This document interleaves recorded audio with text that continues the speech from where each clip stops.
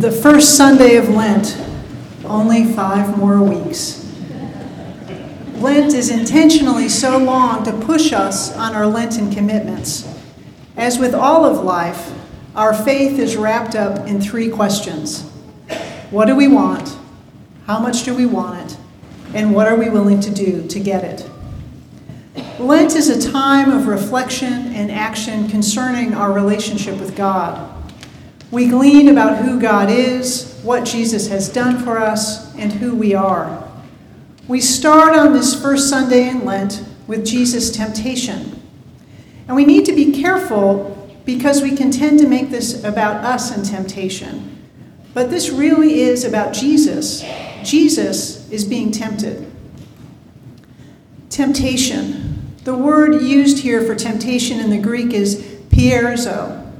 In simplicity, it means to try and see if a thing can be done.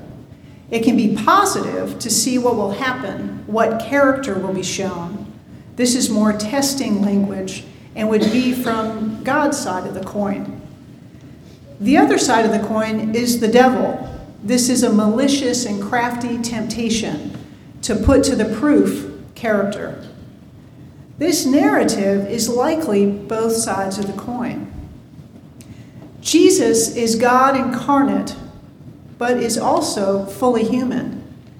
In real time, what is crazy to consider is that as God has become human, become to a degree what God has created, there must be some new territory Jesus is in with this limited body and mind and heart. We always have to be careful because it is both and. Jesus is fully God and fully human. We cannot grasp it, but we do know that we need to not just focus on one part of Jesus. Jesus' deity does not mitigate against Jesus' humanity, and Jesus' humanity does not mitigate against Jesus' deity. Jesus can be tempted, really. Before Jesus starts ministry, Jesus is tested from God's perspective. Before Jesus starts ministry, Jesus goes through a malicious and crafty temptation from the devil. 2 sides of the coin.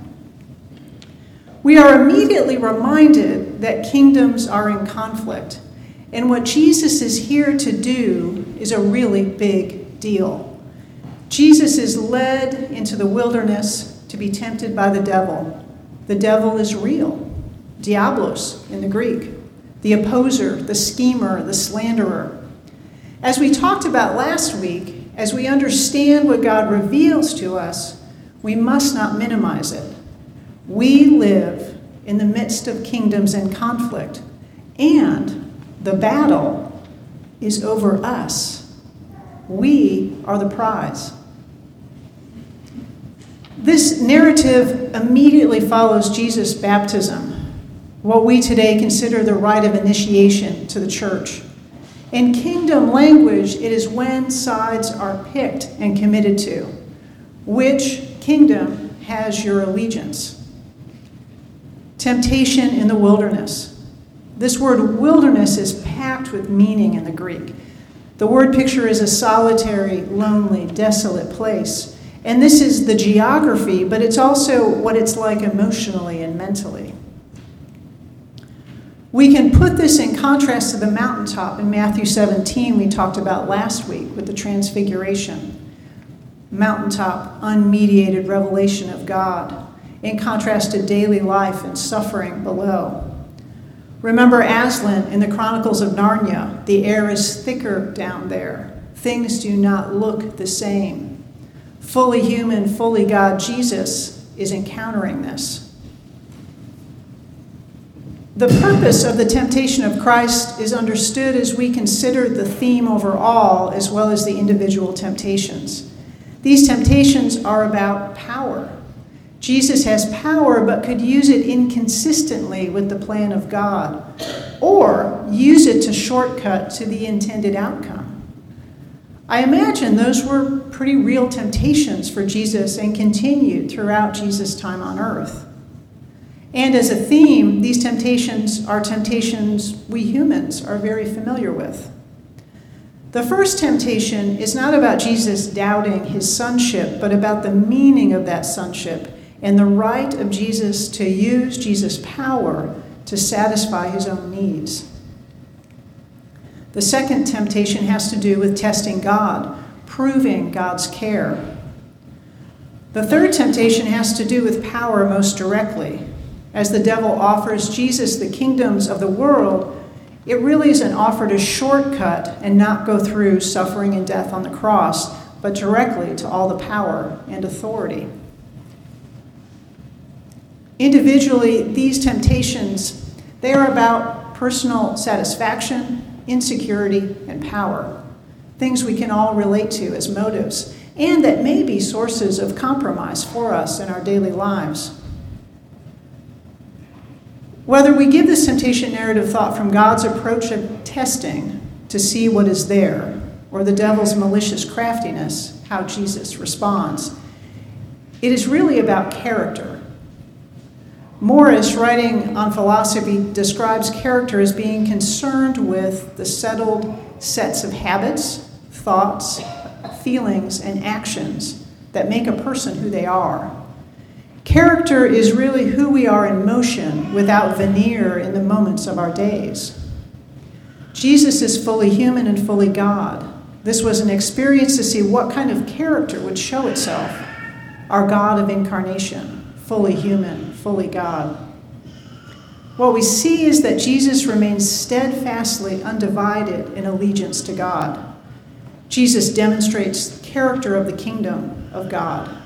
Our character, the reality of who we are in motion, matters. It matters when we are tired and under stress. Remember, Jesus has been fasting for 40 days in the wilderness.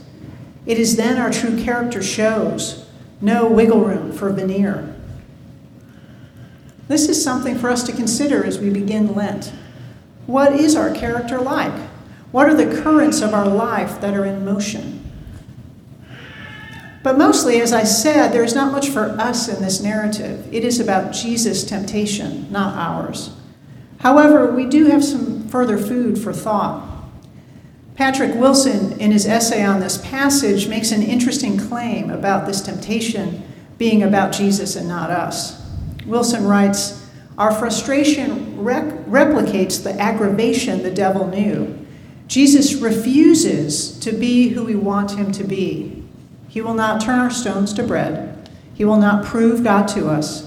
He will not turn from God to embrace the kinds of success we would recognize and applaud. Jesus remains maddeningly himself." Wilson helps us consider where we ask or demand from God for God to be what God cannot be to us or for us. Lent may remind us that God is not created in our image. What possibilities long-term in our lives there are if Lent helps us grow and adjust our view of God. And how important to know the place of character in the kingdom of God. We are not a people merely of vague hope for the kingdom. We must participate and show the character of the kingdom. It matters.